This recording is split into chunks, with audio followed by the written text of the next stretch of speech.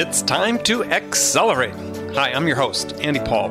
Join me as I host conversations with the leading experts in sales, marketing, sales automation, sales process, leadership, management, training, coaching, any resource that I believe to help you accelerate the growth of your sales, your business, and most importantly, you.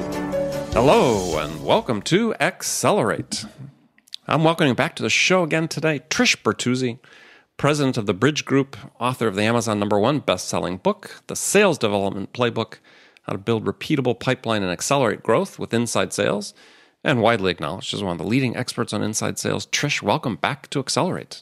I'm excited to be back. Thank you. Great. So, maybe for people that didn't hear your first episode number 77, everybody should go back and listen to that because we had a great talk about your book.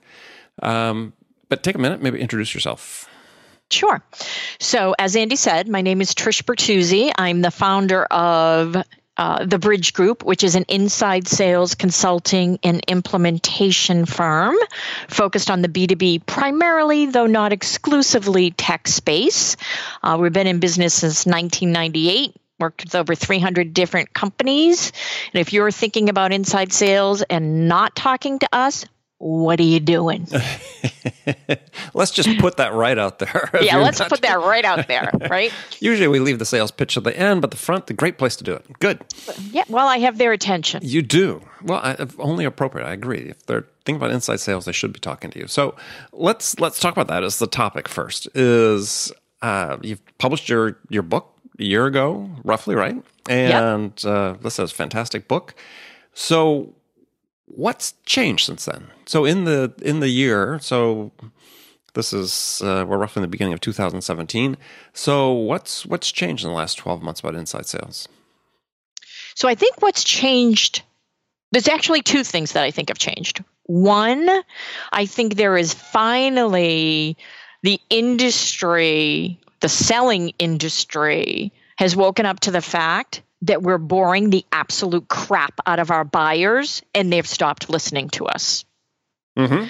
So I think people have finally figured out that those ridiculous email templates that they've been using, that the lazy sales approaches we've been taking, and the fact that we've invested no time whatsoever in educating ourselves and our buyers' industry, market, and challenges has come around to bite us in the butt. And that's evidenced by what? Dramatically declining rates of engagement from inbound marketing. So you used to be able to publish a white paper and get X percentage of new names downloading your white paper. That's dramatically decreased. White papers, webinars, you name it. We have created so much content. There's a sea of content out there, and maybe 2% of it has any value whatsoever.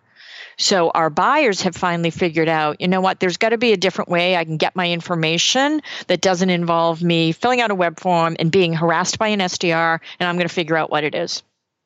And so what do you think they're doing? I think they're talking to each other. I'm seeing the rise in more and more forums and groups that are focused on peer-to-peer. Mm-hmm. And I think they're really starting to talk to each other. And I also think that sites like TrustRadius, G2 Crowd, even Glassdoor to some extent, are actually being used as a way to vet companies and products. Mm-hmm. Mm-hmm.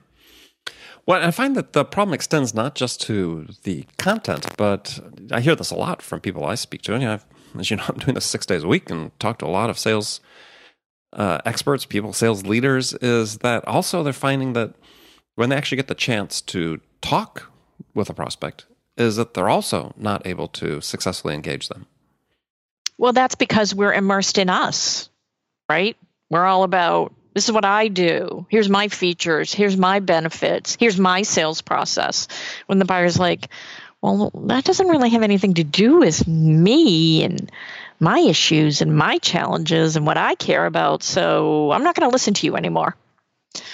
So I think how do we the fix language that, has to change. Yeah, well, it does. I mean, this is not a new problem in sales. I mean, it goes back to as long as there have been salespeople, but we haven't really found a solution yet.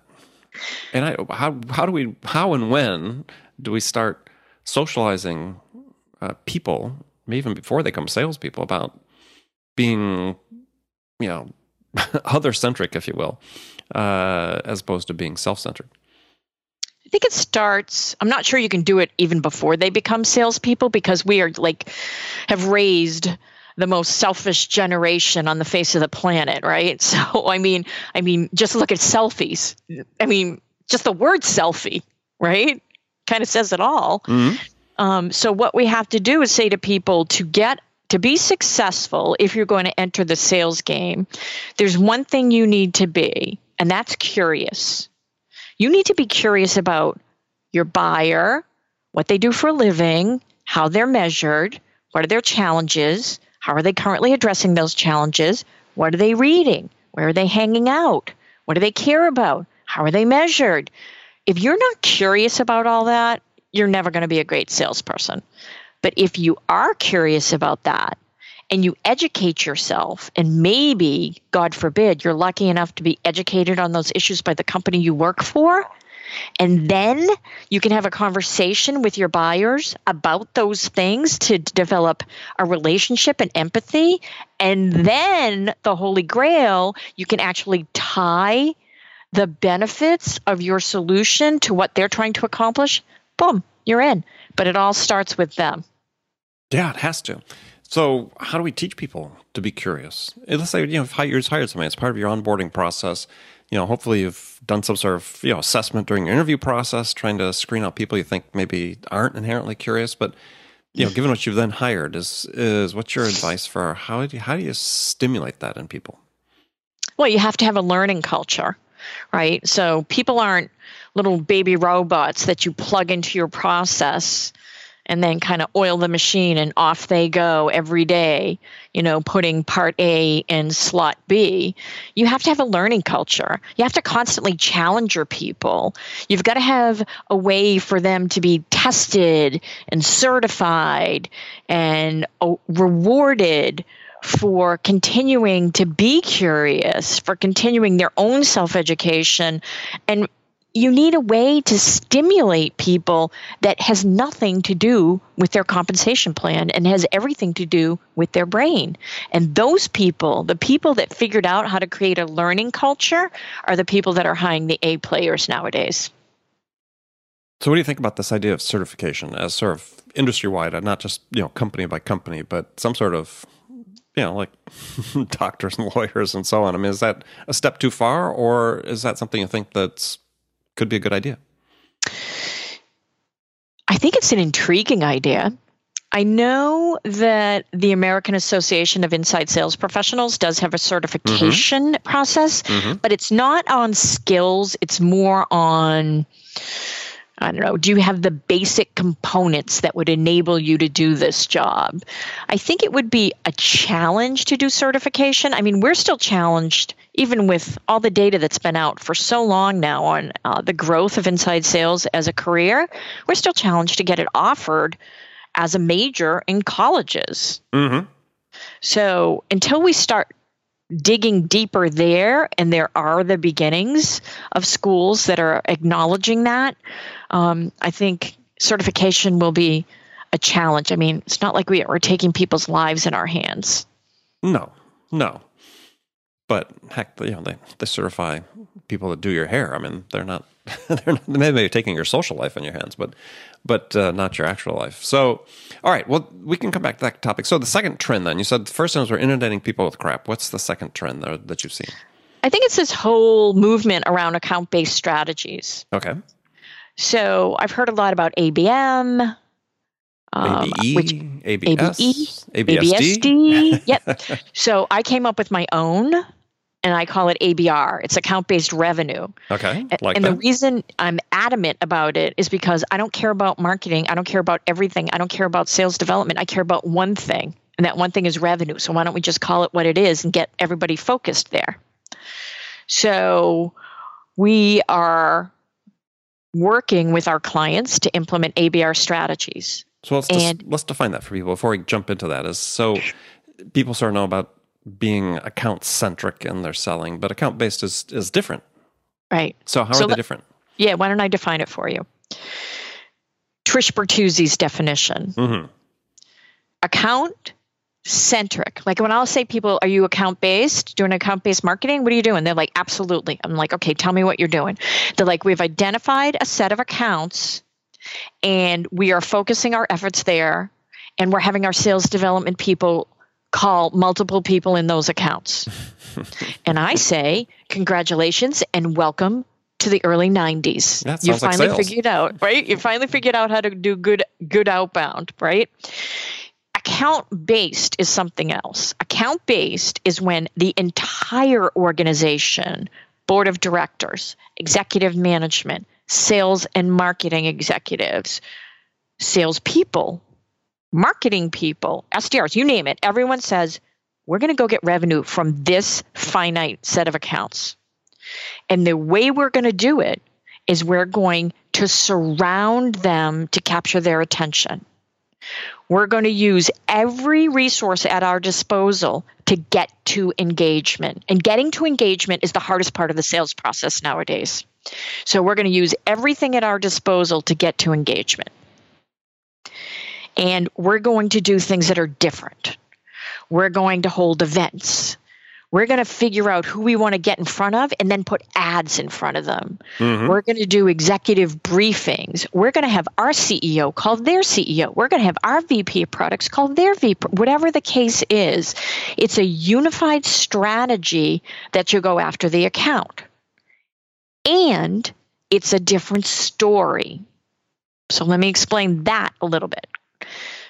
Up until now, people have been talking about buyer personas, and they're critical. Like if you're selling to multiple buyer personas, you have to have a relevant story to tell each of those buyer personas on how you can help them build a better business. Mm-hmm. Now, with account-based strategies, you also need that account story to tell. So let's say you're going after HBO and Comcast and a number of other companies in that entertainment vertical. Right. Well, you need a story to tell that says, look, we know what's going on in the entertainment industry. Streaming is eating your revenues, or streaming is pumping up your revenues. There's other first mover advantages you need to be aware of. There's other technologies that are starting to come into play. You need to have an account story as well as buyer persona stories. That's why it's not just about drawing a box around a set of accounts and then executing your old demand generation strategies against it. It's doing something very different, very specific, and very well thought out. Right. So you had written an article about this recently, which I thought was a great article about the difference between the two. And you quote John Miller from Engagio, who's been a guest on this show, is saying this, the goal of account-based revenue, we'll call it, is to sort of quote, a paraphrase, is to optimize your sales and marketing resources by focusing on the accounts most likely to drive big revenue. But as you said, it's not just sales marketing, it can go beyond that as well.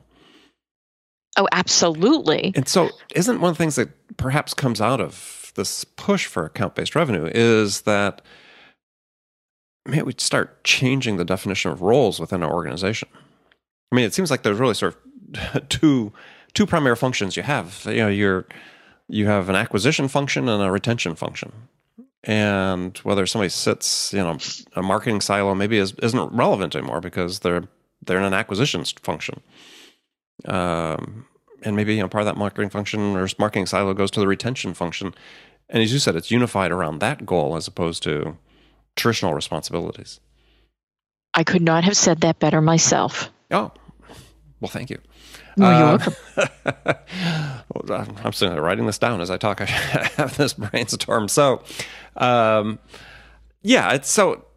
absolutely it seems to be happening. So you very clearly laid out. One is you're doing this with an account-based revenue approach with a finite number of accounts. I've talked to companies, lots of companies think, oh yeah, we're doing account-based, and as you said, we're doing this for all of our accounts. And that it's too resource intensive to be able to do that anyway. Correct. So you have to get super focused. More than ever before, it's about understanding where your sweet spot lies. And where your sweet spot lies with specific accounts that you're going to sell to, because they could be slightly different. As you said, you could have a different story for, entertainment industry, and maybe you're focusing on some accounts in another parallel industry. It's not the same story. It's not the same story. That's why it's almost, you ease your way into an account-based strategy. You don't fling yourself there, because it's a lot of work. It's a lot of coordination. It's a lot of message development. It's ensuring that sales and marketing are, you want to talk alignment? We're talking a schmeld.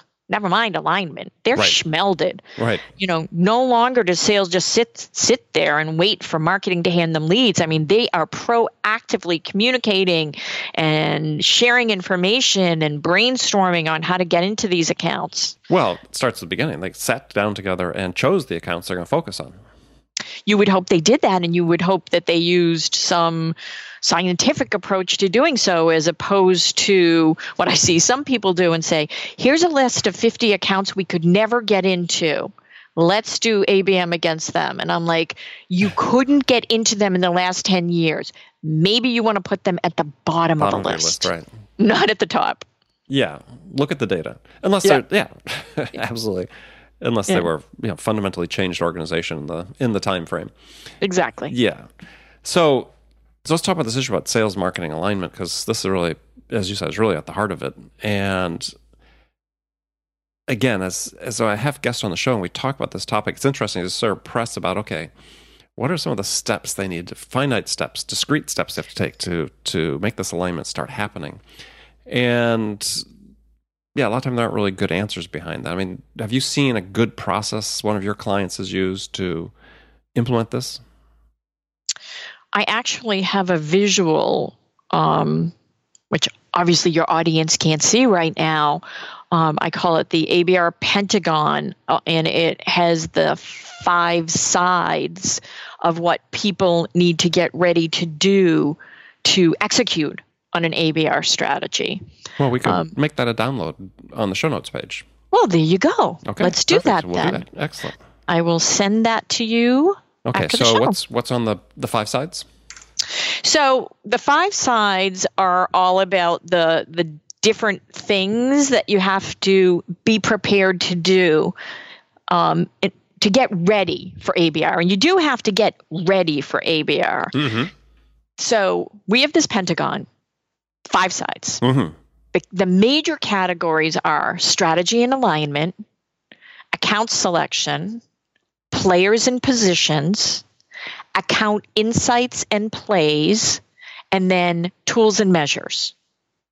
And under each of those categories, there's different things you need to have completed before you move on to the next or before you start to execute. Let me just give you a couple specific examples. So under strategy and alignment, you need to know what your mission is and who's your executive sponsor and who your champions are. And how are you going to measure success? Okay. If you haven't thought about that yet, you're not ready. Under account selection, and you before have we move to, away from that, so measures of success, right? Not necessarily which are just different. Sales. Yeah, and not necessarily sales either. Right. So let me give you an example there. Sure. So I have a client we're working with that their entire universe is 400 accounts that they can sell to. Obviously, perfect for this, right? And how they're measuring success and compensating their salespeople, I might add, is based on acquisition of new logos, not revenue. Okay. So it's a totally different way to think about it, because that's the strategy.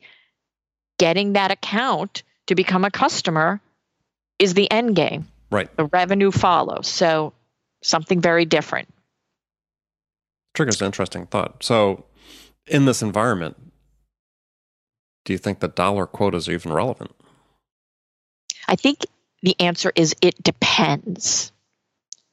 So I think it depends on the size of the deal, the length of the sales process, where you are in your acquisition of goals, whether you're going after new logos or doing cross-sell and upsell with ABR strategies. So I think it depends.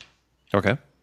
But it's time in some instances to think outside the revenue box for sure. Mm-hmm. Yep. Okay, so that was strategy and alignment example. Yep. Give us some others. Account selection. People are really good at picking their target accounts. And then when I say to them, okay, great, we've picked them. On a scale of 1 to 4, with 4 being excellent, tell me how good your data is in your CRM on those accounts. I get a 1 and a 2. Mm-hmm. Okay. Data is the foundation of an account-centric strategy.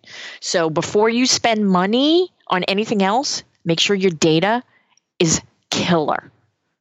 It's a great investment. It's probably the smartest investment you'll ever make in your ABR strategy is to make sure your data is good. Okay, so when people are a 1, let's say, and they answer your question, who are they turning to help them develop the data on the account? Oh, I mean, there's a million data providers. And they're all doing great. And a lot of them are actually now positioning themselves in the AB category. Mm-hmm. But, it depends. Do you want traditional data or do you want deeper data?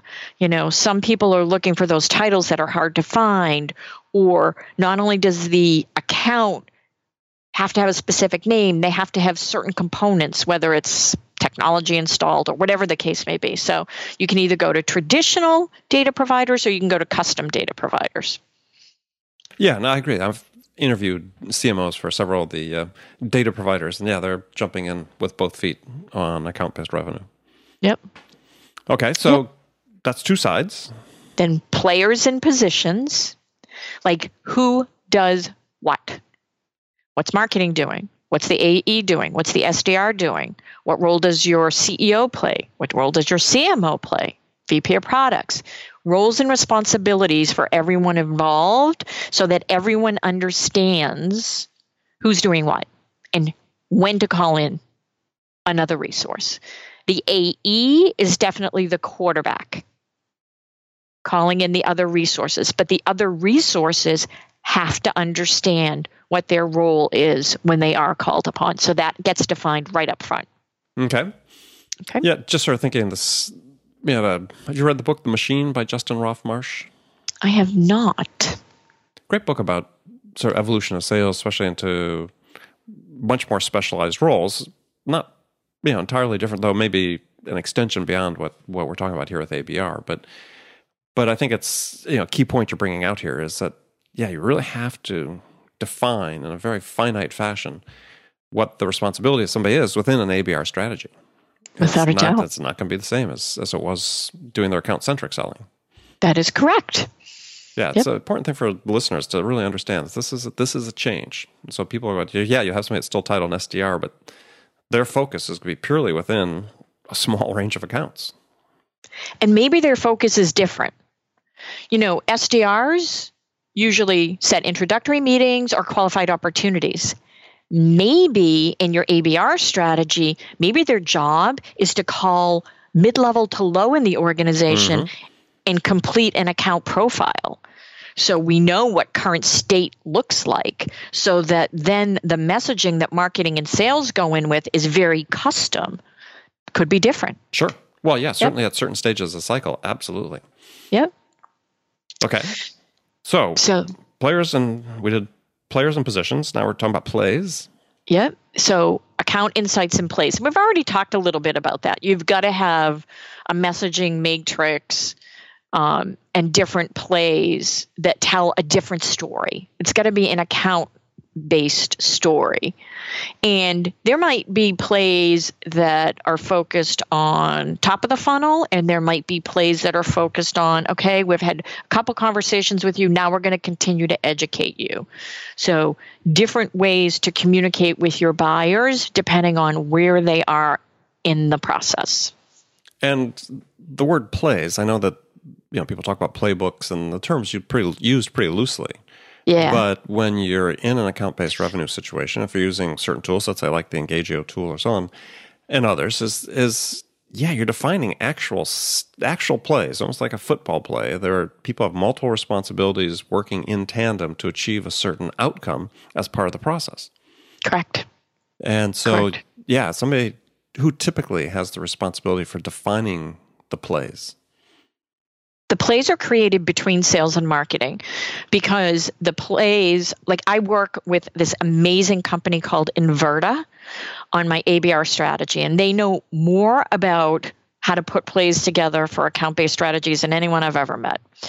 And when they work on a play with our clients, because I go in on the sales side, they go in on the marketing side, the plays are articulating not just what marketing's going to do through every step of the process. That would be an old-fashioned campaign, but what sales is going to do in each of those steps in the process. So it really is like a football play like you defined. It really is something like that where all the players on the field completely understand what happened before them, what their job then is, and what's coming after them.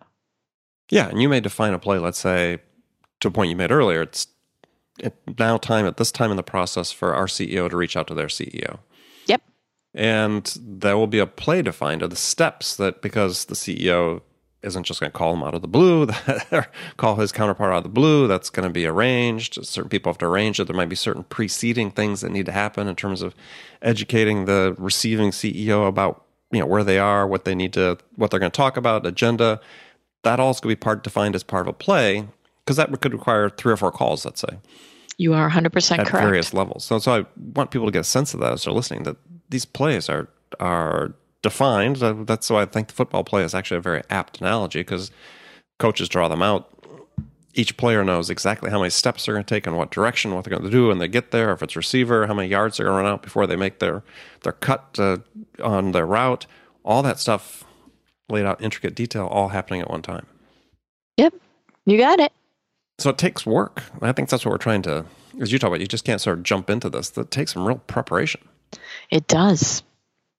It does. I mean, undoubtedly the plays will evolve as you see how effective they are and so on, but you need to go in with an idea of what it is you need to do to make it happen. Exactly. Okay. So, all right, the last one. Tools and measures. So we recommend that you look at your metrics differently. It's not about how many leads you created. All the old metrics don't work. It's about what are we getting for coverage? What are we getting for engagement? And what are we getting for results?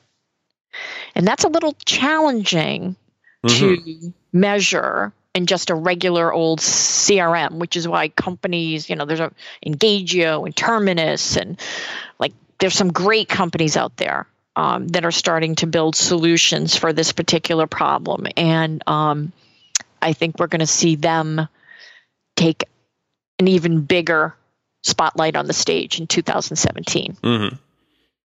So on this last one, though, we went through that already.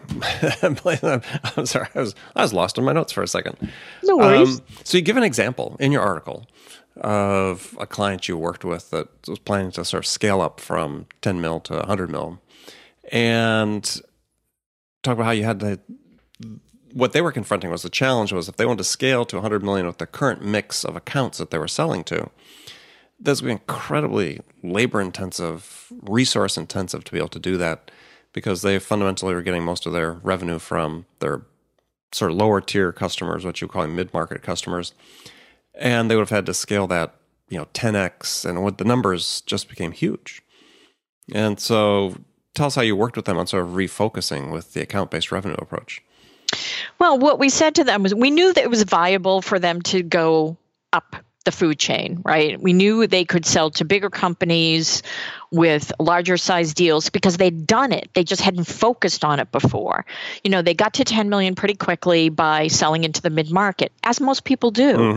Mm-hmm. Their product was fantastic, was well received in the enterprise space. And so what we did was go through some exercises with them that just said, look, you can either keep chasing the mid-market and having to close 3 times the deals that you've, done before, which means more marketing, more salespeople, you name it.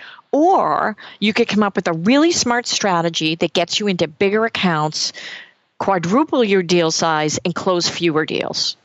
Those are your 2 scenarios. What do you think is the easiest way for you to achieve your goals? And they went with the account-based strategy. Yeah, I mean, it didn't mean they still weren't selling some of the mid-market, but Absolutely not. It was just a reallocation of the resource. And that's the thing I think that's important for people to understand is that you're not going to go all in on ABR on every account that you sell to. Andy, thank you for stating that. So many people think it's all or nothing. It's not. No, it's just for your major accounts. Yep. And not everybody has major accounts. And you know what? It's okay if you don't. Don't feel bad. Don't feel ABR shame.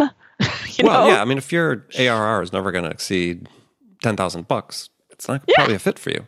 Exactly. Yeah. So what do you think is the cutoff point, just so people sort of understand, from a product standpoint, what do you have an opinion? Yeah. Okay. It's not an informed opinion. It's not a validated opinion. It's a gut opinion, and mine is $50K. ARR. Whatever. ACV. Okay. Yeah. ACV, ARR, whatever. 50. 50K a year. Yeah. So just, whatever we want to put after that. Just say 50K a year. Acronym to follow. That seems reasonable. That seems reasonable. I mean, if you assume an average life of, 6 years? I'm trying to remember what that stat was I saw, but something like that. I mean, if you're going to get a $300,000 account, and you're going to spend that type of resources, that's probably going to be a good return for you. That's what I'm thinking. Very interesting. All right. So, Trish, as we did last time, we got some standard questions we asked to round off the end of the episode. So I've got a different set than the ones you answered last time. Why is it that these questions are the ones that make me nervous? They shouldn't. Okay. These are even easier than last time. Okay. So first one is, in your mind, is it easier to teach a technical person how to sell or teach a salesperson how to sell a technical product? I think it's easier how to teach a salesperson how to sell a technical product. And I'll tell you why. Okay. If they're a good salesperson, they're not selling the product. Mm-hmm. So they don't have to know that much. And if they're really smart, they're selling the business outcomes. Mm-hmm. So they still don't have to know that much. And if they're really, really smart, they have an SE that they call in when they need one. That's how I made my living. I always had a technical person with me. There you go. Yeah. I was selling stuff that was, I didn't have the 4 years of engineering to understand it, but okay, that's a good answer. Yeah. Yep. So this one is an interesting question. People always sort of struggle with a little bit is what one book, non-business, non-sales book that you recommend every salesperson should read? It could be Shakespeare, it could be poetry, it could be whatever. What's influenced you that you'd read? Non-sales book. Mm-hmm. The Secret. Ah, okay. Yep. Gosh, I haven't heard that for a while. That was a good book back in when was that? Early 2000s? Don't remember, but I've read it 5 times now. Interesting. When was the last time you read it? It's on my nightstand. Interesting. So every once in a while I'll grab it and read a chapter. So what is it about that book that speaks to you? It was, my friends who aren't in the tech space always say to me, they actually give me a hashtag, Life by Design. Because what I've always done is had a vision for what I want my life to look like, and then I execute on it. Mm-hmm. And when I always have done that intuitively. And then everyone started talking about this book, The Secret. And I read it and I went, my goodness, this is what I've been doing, only I didn't know it. Like, I believe that the frequency that you put out, the universe delivers back to you based on that frequency. And I'm not a wacky doodle person. No, I can vouch for that. Yeah, thank you. But I also believe that what you focus on expands. Mm-hmm. So all this negativity that people focus on, like the political season we just came out of. Well, we're almost out of it anyway. So you wish, but yes. So ahead. I wish, yeah. Right. All that negative energy. So I never let it touch me. Like, people say, well, what do you think? I'm like, I don't want to talk about it. Nope. I'm not going to read that. I'm not going to look at that. I know what I'm doing. I've made up my mind. I'm not going to and I don't let negative touch me. So, yes, I might be crazy to some people, but I'm a firm believer in The Secret, and I will read it over and over and over. Excellent. Okay, great. All right, so sort of along the same lines, perhaps, so if you could change one thing about your business self, what would it be? I wish I had written a book a long time ago and loved it so much that I wanted to write another. Well, do. Never going to happen. Yeah, not going to happen. Yeah. I don't know. I guess, I always wish I was smarter. I always wish I had learned things sooner. I always wish I didn't have to always learn everything the hard way, and I do. I wish I had been more of an avid reader of business books earlier. Yeah. Yeah. Okay, that's fine. Yeah. All right, so last question. So do you have a favorite quotation or words of wisdom that you live by? It's silly. No, that's okay. All right. I kind of live by, it is what it is. Mm-hmm. Like, I don't go insane about things I can't change because it is what it is. Right. It could be good. It could be bad. It could be indifferent, but it is what it is. Right. Yeah. I like it. So, yeah. Yeah, it's sort of like the short version of the Serenity Prayer. There you go. All right, well, good. Well, Trish, thanks for joining me again. And so tell people how they can find out more about you and connect with you. Sure. So people can follow me on Twitter. I'm at Bridge Group Inc. Or they can email me, trish@bridgegroupinc.com, or connect with me on LinkedIn. I'm easy to find. Okay. Usually the loudest woman in the room. Yeah. And when you get to our website, read her blog too. It's a great blog for people that are involved in inside sales, looking at account-based revenue approaches. Absolutely a great resource. So again, Trish, thank you. And friends, thank you for spending time with us. Remember, make it part of your day every day to deliberately learn something new to help you accelerate your success. And easy way to do that is join my conversations with top business experts like my guest today, Trish Bertuzzi, who shared her expertise about how to accelerate the growth of your business. So thanks for joining me. Until next time, this is Andy Paul. Good selling, everyone. Thanks for listening to the show. If you like what you heard and want to make sure you don't miss any upcoming episodes, please subscribe to this podcast on iTunes or Stitcher.com. For more information about today's guest, visit my website at andypaul.com.